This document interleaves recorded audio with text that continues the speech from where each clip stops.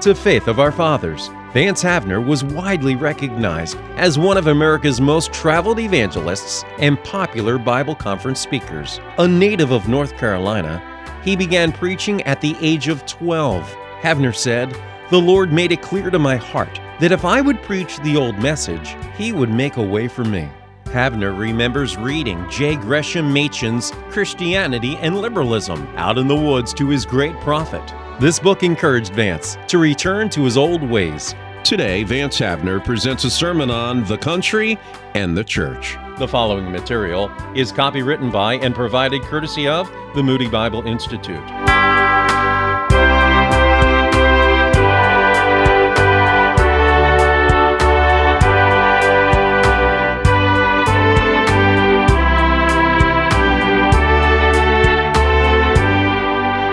I thought that maybe we ought to think together about the country and the church. There are some parallels that can be drawn here. And of course you're familiar with those familiar verses in 1 Peter 2, where we read some good advice about country and our duty as Christians, beginning with the 13th, submit yourselves to every ordinance of man for the Lord's sake, whether it be to the king as supreme or under governors, as unto them that are sent by him for the punishment of evildoers and for the praise of them that do well. For so is the will of God, that with well-doing ye may put to silence the ignorance of foolish men, as free and not using your liberty for a cloak of maliciousness, but as the servants of God. And then he sums it all up. Honor all men, love the brotherhood, fear God, honor the king. Our country is about 200 years old as an independent nation. The Church of Jesus Christ, about 2,000 years old. Many of the conditions that exist in the country today are paralleled by similar conditions in the church. And when I say the church, I mean the professing church at large, you'll understand. The same story in America now as Rome knew in her last days.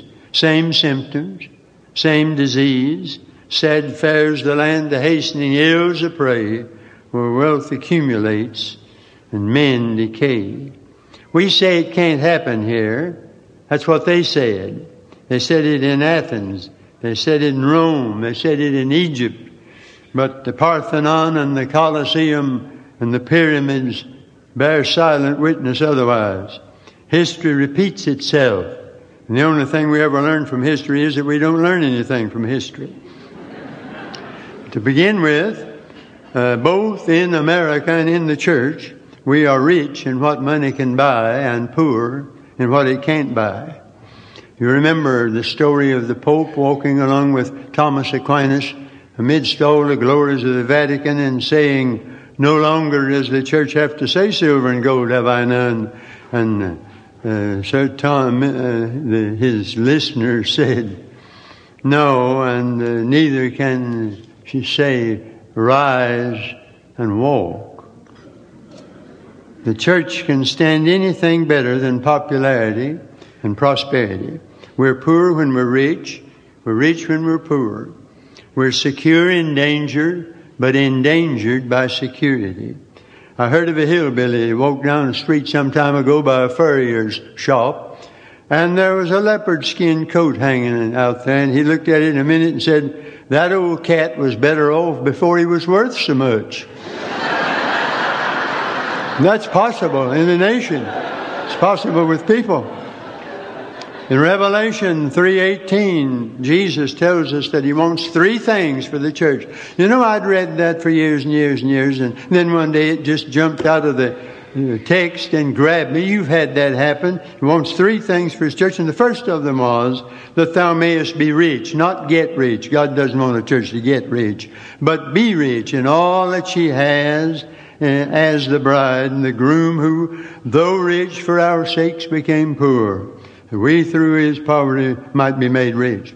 And both in America and in the church, our problem today is material plenty and spiritual poverty. Laodicea, rich and increased with goods and don't need a thing. That's material prosperity. But wretched miserable, blind, poor, and naked. That's spiritual poverty.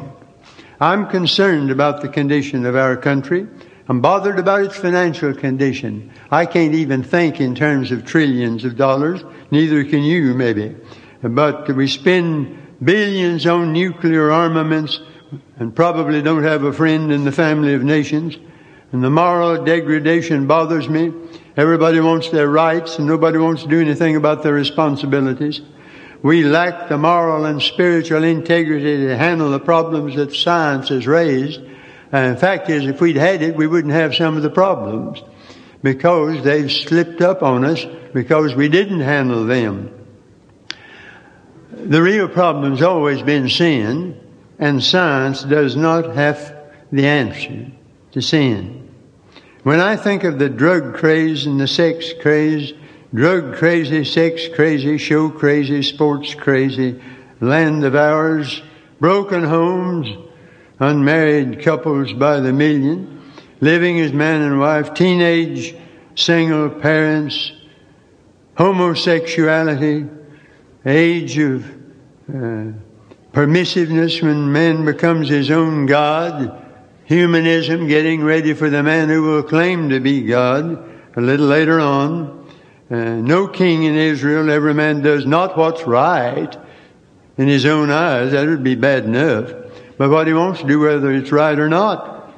No nation can survive that. Every time we have a disaster, tornado or something like that, you read immediately that they had to be on the guard against looters. Well, where were those fellas all the time? Right here among us. They didn't just drop down for that occasion. My Bible says we're sheep among wolves. You find that out if you get out much among them. A generation that's never learned how to work, for the most part, will turn into anarchy if things get worse. It's a sad time. You might as well try to dam up Niagara Falls with toothpicks as to hold back the flood tide of lawlessness that will sweep in when the great hinderer is removed. Cheap Christianity, Laodicean church. I know we have the 4,000 who have not bowed the knee to Baal, but millions of church members have only a form of godliness without the power. We used to have too much respect for church to join it unless we were converted. But now everybody comes in, and as in the days of Constantine, out to Christianize paganism, it turns around paganizing Christianity. The standard is so low, and the majority of our church members live at such low ebb, you'd have to backslide to be in fellowship.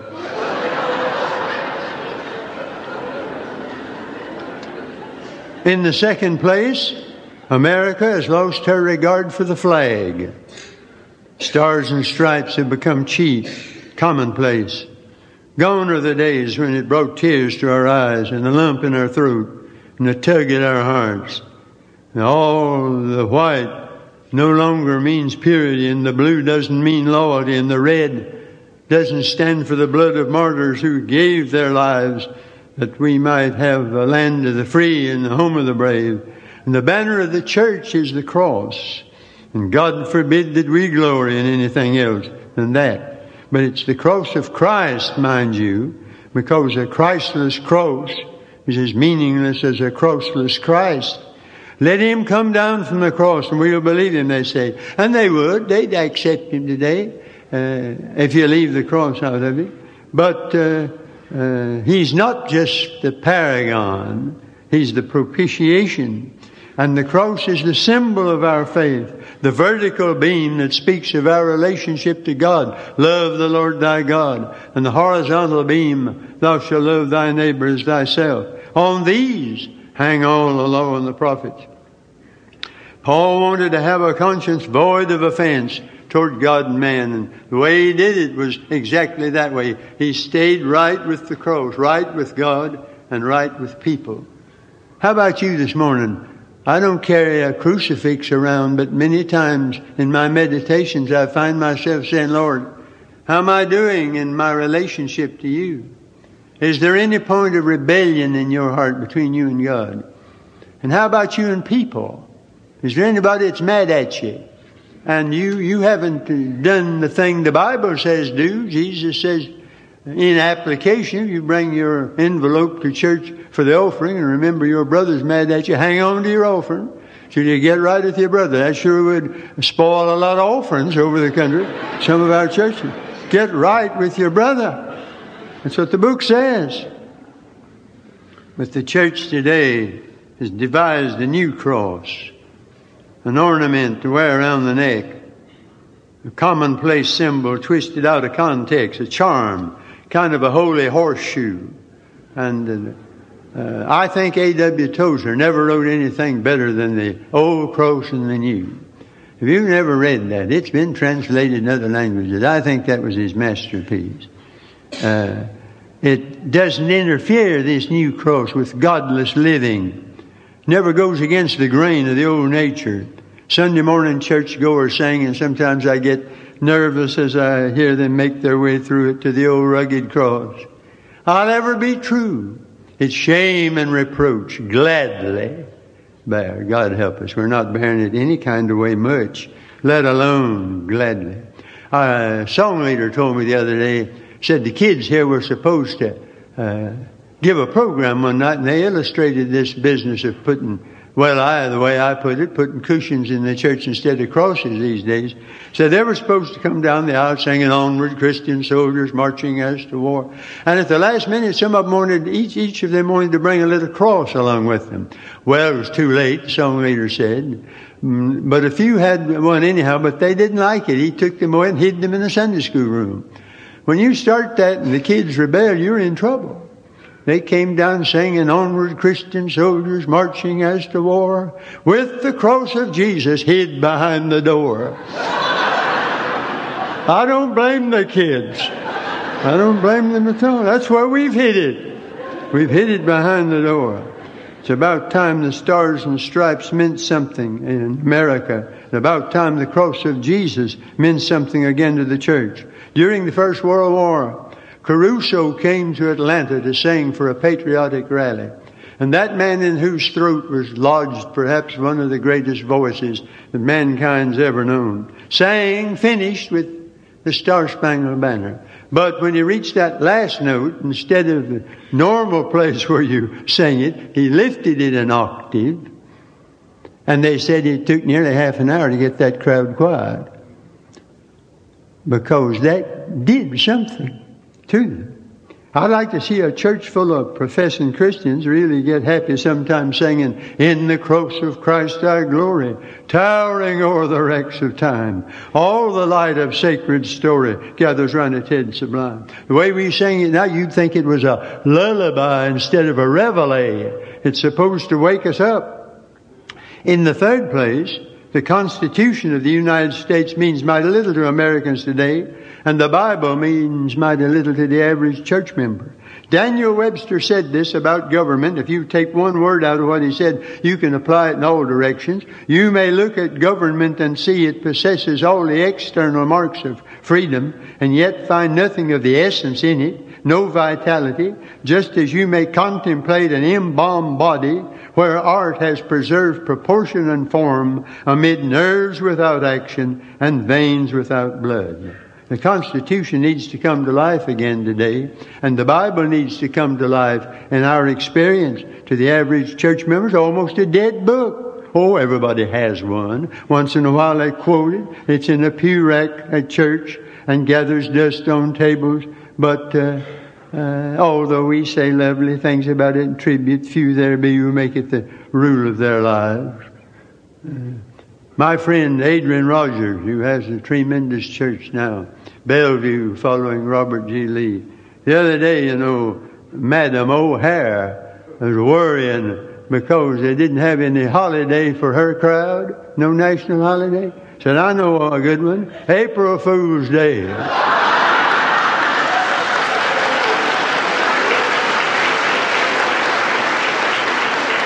The fool has said in his heart, "There is no God." Something wonderful about this old book. I heard a long time ago of some man who liked to go hear Bob Ingersoll, who was quite an orator, but an infidel. And they came out and said, well, that really did things to your mother's old-time religion. But it didn't.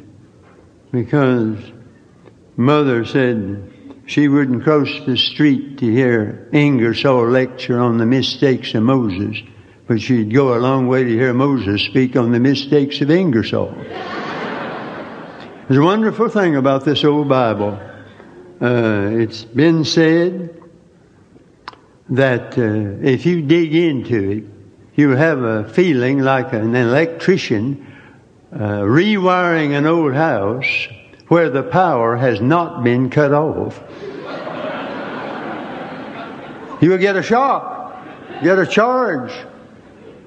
Church members are ignorant of the Bible and the Constitution all too often. Now, we're not to worship the Bible. That would be bibliolatry. But it's the only authorized textbook of our faith.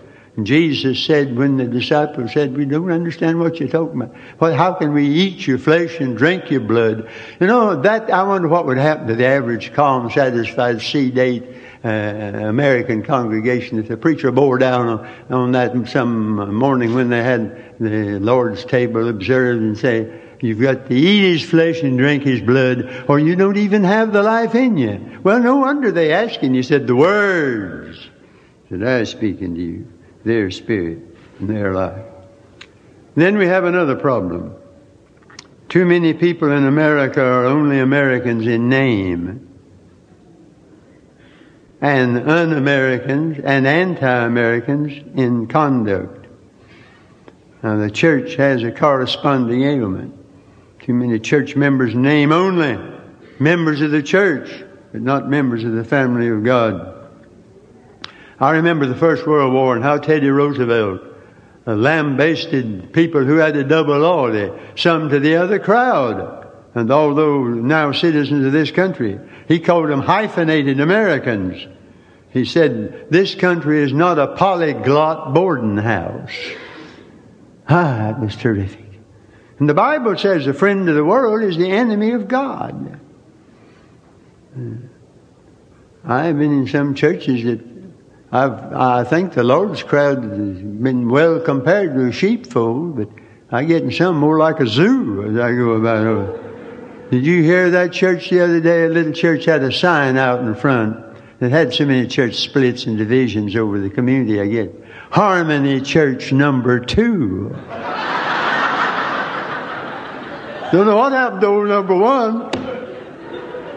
Hyphenated Americans. He that is not with me is against me. He that gathereth not with me scattereth abroad. America needs better Americans. The church needs better Christians. One of the great leaders in my denomination, the Southern Baptists of years gone by, Dr. Gambrill, said the trouble with us Baptists is we're many, but we're not much. That's something to think over. It's the quality that bothers me. We're so anxious today to run up a big roll of statistics that somebody said, the Bible says we shall reap if we faint not, but in our zeal we faint if we reap not. So that's the wrong way to go about it. I've just been out in Los Angeles at the Southern Baptist Convention speaking to the pastors. And that's a crowd of pastors to face. But I said to them, Southern Baptists have never been noted for an inferiority complex. We brag a lot. I said, now we're out here in Los Angeles, they got a lot of smoke. I think we could blow it out in 3 days.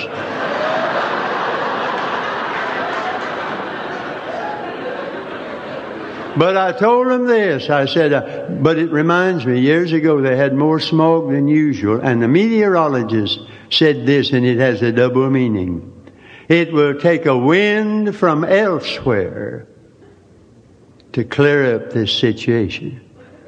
I said, we need the wind that blew at Pentecost to clear up our situation. That's the only thing that'll do it. And I wonder, they say we're the salt of the earth. My soul, if we're the salt of the earth, why is it so corrupt? I know the world's not going to be converted, but it ought to be a lot better than it is if we're the salt of the earth. And if we're the light of the world, why is everything so dark today? I haven't found a satisfactory answer for that, except that we're not letting our light shine, and we're not remembering that God made of us the salt of the earth to rub us into the carcass of a decaying civilization. Have some effect on it, not conversion of the whole world, no, but as many as you can. And then America suffers from a low-grade patriotism, if we have any. I remember World War I and the boys leaving for France, and their sweethearts weeping at the high school where I was a student. Oh, we were going over to make the world safe for democracy. It's never been safe for anything since. But anyhow, that's what they went for. And they were willing to give their lives. Down in Florida, Shell Point, wonderful resort place. I met an old general who was beside George Patton in World War II. And George Patton is a pretty rugged man, you know. But he said one day we were standing there in the Battle of the Bulge. And they brought along a bunch of soldier boys all shot up. Some of them would die in a couple of hours. George went over to them and said, "How are you, boys?" And everyone who could get his hand to his head saluted and said, "Fine, General." Said we walked down the road a little bit, and he never said a word, and I never said a word. And finally curiosity got the better of me, and I looked at him, and tears were streaming down that rough old face. Because that was it. There was patriotism, and they're willing to die for something. And I think of Paul and that long list of things he'd been through, shipwrecks and everything else under the sun. And yet I'm sure that when the Lord called over the parapets of heaven, said, "How you doing, soul?" He was in pretty bad shape most of the time, but he said, "Fine." Yeah. Do we do that? Certainly we should. I know we've fought some wars lately that, as Paul Harvey says, we were afraid to win and ashamed to lose. Said rightly. And we're in a new internationalism and lost our national identity sometimes, forgetting that a man's a better citizen of the world of nations if he's true to his own nation, better member of the human family if he's a good member of his own family. I heard Douglas MacArthur say, "Strange voices are heard across the land about this old and proven concept of patriotism. Seductive murmurs are arising now that it's outmoded and that we are provincial and immature and reactionary and stupid when we idealize our own country, that there is a higher destiny for us now under another more general flag." He said, rebuke it from the platform, rebuke it from the pulpit. And I put in my little 10 cents worth today in that direction. Just as America's gone international in some strange ways, the church has gone universal in some rather odd ways. I heard of a fellow who wanted to sing in the choir but didn't want to join the church. And the preacher said, "What church you belong to?" "I belong to the invisible church." Preacher said, "I suggest you join the invisible choir." I believe we ought to belong to something. I believe in tying up with a local fellowship. We have a lot of these movers. Some time ago I heard of a fellow who was about his 5th move, I think, from denomination to denomination. And he said to his pastor pro tem, because any pastor he had was pro tem, said, I'm thinking about coming to your church." "Well," the preacher said, "never does any harm to change labels on an empty bottle." Well said. But in such a time, we need a rebirth of patriotism in the country and a rebirth of Pentecost in the church. And it won't happen until we humble ourselves and pray and seek God's face, turn from our wicked ways. I don't hear much about that in Washington. I haven't heard anything much about that from there in a long, long, long time. Pride goeth before destruction, haughty spirit before a fall. God resisteth the proud and giveth grace to the humble. And our forefathers, when they came over here, some of them had a desire to build a new nation on Christian principles, Puritanic and the Pilgrim group. But unfortunately, there came along with them another crowd who had been infected and infested with the philosophy of Tom Paine and the viewpoint, I'm sorry to say, of Thomas Jefferson, who said that the gospel contains no mystery, and he never read Great is the Mystery of Godliness, and said that Jesus Christ never thought of himself in terms of human excellence, of anything but human excellence. Well, somehow everything got mixed up, and to this day, the brotherhood of man is confused with the fatherhood of God, and we're trying to create a false millennium, counterfeit kingdom of God on an unregenerate society. It won't work. I've heard a number of my preacher brethren lately who are uneasy about this land, and they're not that kind, but they said things aren't turning out so well. It sort of started in 1912. Old Mordecai Ham used to have a sermon on the sinking of the Titanic. He said God was trying to give us an object lesson. We didn't get it. We were so smart. We built one that one of them even said even God can't sink it. And the only thing it ever did was sink on the first trip. I was 11 years old. And I remember how as a country boy, that did something to me. And there are books galore about the Titanic. I don't know how many in our library in my town. Movie about it. And they're going over now to have another look at it, if they can get at it this time. Quite a problem, but with the new paraphernalia, they think they might be able to. They know it's there, and they've had a glimpse that corresponds to the proportions. But the strange thing about it all was that it seems as though God said, you're not as smart as you think you are. I'm going to take a hunk of ice, just plain old ice, and slit the side of this thing and show you you're not as smart as you thought you were. I think there was a lesson in it. I don't think we learned it. I know one thing.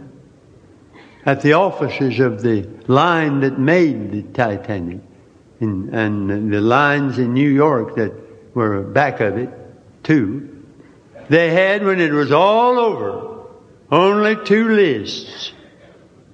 Lost and saved.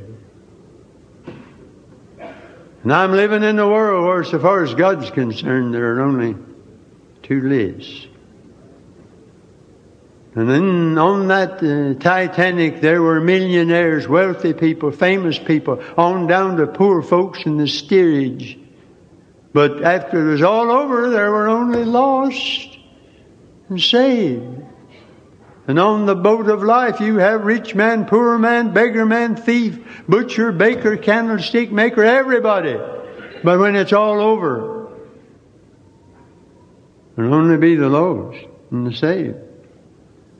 I don't know how long it's been since I've heard anybody use that old word lost and say, my boy's lost. My girl's lost. I've been listening to see if anybody ever says it anymore. Sinners are pretty hard to find today. My boy's a good boy, so is the rich young ruler. But he wasn't God's boy. It's gone out of our vocabulary, and yet those are the people Jesus came to seek and to save. The lost. And I turn over to Revelation, and there's another one that jumped out lately and seized me. Revelation 22:11. He that is unjust, let him be unjust still after it's all over and Jesus comes. He that's filthy, let him be filthy still. He that's righteous, let him be righteous still. He that's holy, let him be holy still. Do you realize, dear friend, this morning that there's coming a day when we are going to reach a point of fixation? And what you are then, you will be forever. How are you getting fixed for such a thing? Remember, we're going to be congealed but then. We're going to be forever what we are then. Oh, we have polls today for and against and undecided. There aren't any undecided about Jesus Christ. If you've reached the age of accountability, You've done one or the other. He that is not with me is against me. He that believeth is not condemned. He that believeth not is condemned already. You're one or the other. That's all there is to it. Billy Graham says, as an American, I'm a pessimist. But as a Christian, I'm an optimist. That's about the way I feel about it, frankly, this morning. I heard of a little parade of youngsters. They were doing pretty well, except one kid was out of step all the time.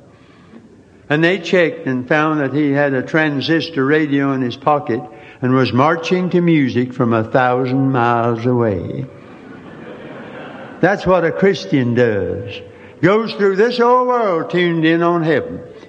That's why you can't keep step, or you'd better not, with the way this other crowd's going. Because you are going by the beats of another drummer. I hope you are this morning and making good time at it. I'm glad as an American to put my hand on my heart and join in singing the Star-Spangled Banner. This is the best patch of dirt there is left on this old earth. They're trying to get in over here and trying to get out everywhere else, it seems to me. I love it. The rocks and rills and all the rest of it. But I still get happier when I can sing about that other country and that Jesus shall reign where'er the sun doth his successive journeys run. You know, we're out like David. We're out to crown a king. I've been working on the sermons. I haven't got it to suit me yet on that. David was out to crown a king. And they started in the cave of Adullam. That's a mighty unpromising looking place. Somebody said the history of many a church is from cave to cathedral. You get to the cathedral, a different story sometimes. But the thing that makes me happy is expressed most in the old bootblack in a business firm down our way. He'd been there for years and they all loved him. He was a wonderful Christian, old man. Had his Bible right beside his outfit there. They all knew he was a Christian. He wasn't ashamed of it. One day one of the businessmen came along and said, "Well, I see you're reading in Revelation." Yes.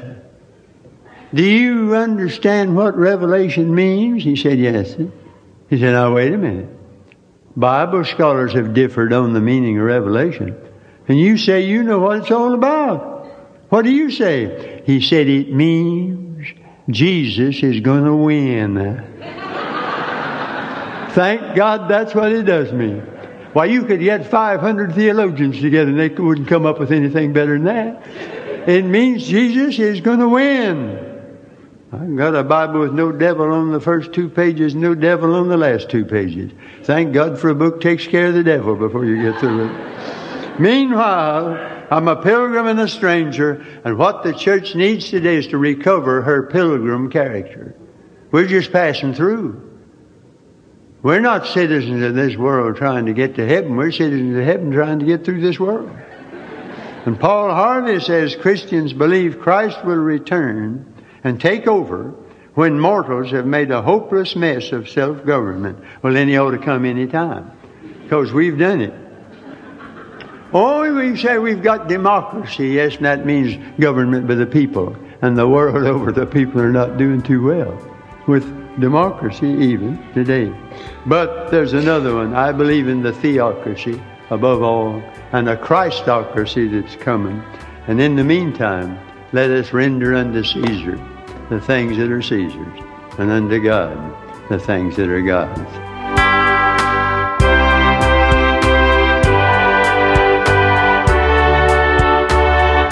You've been listening to Vance Havner. Listen to Faith of Our Fathers each Saturday and Sunday to hear more great 20th century preachers.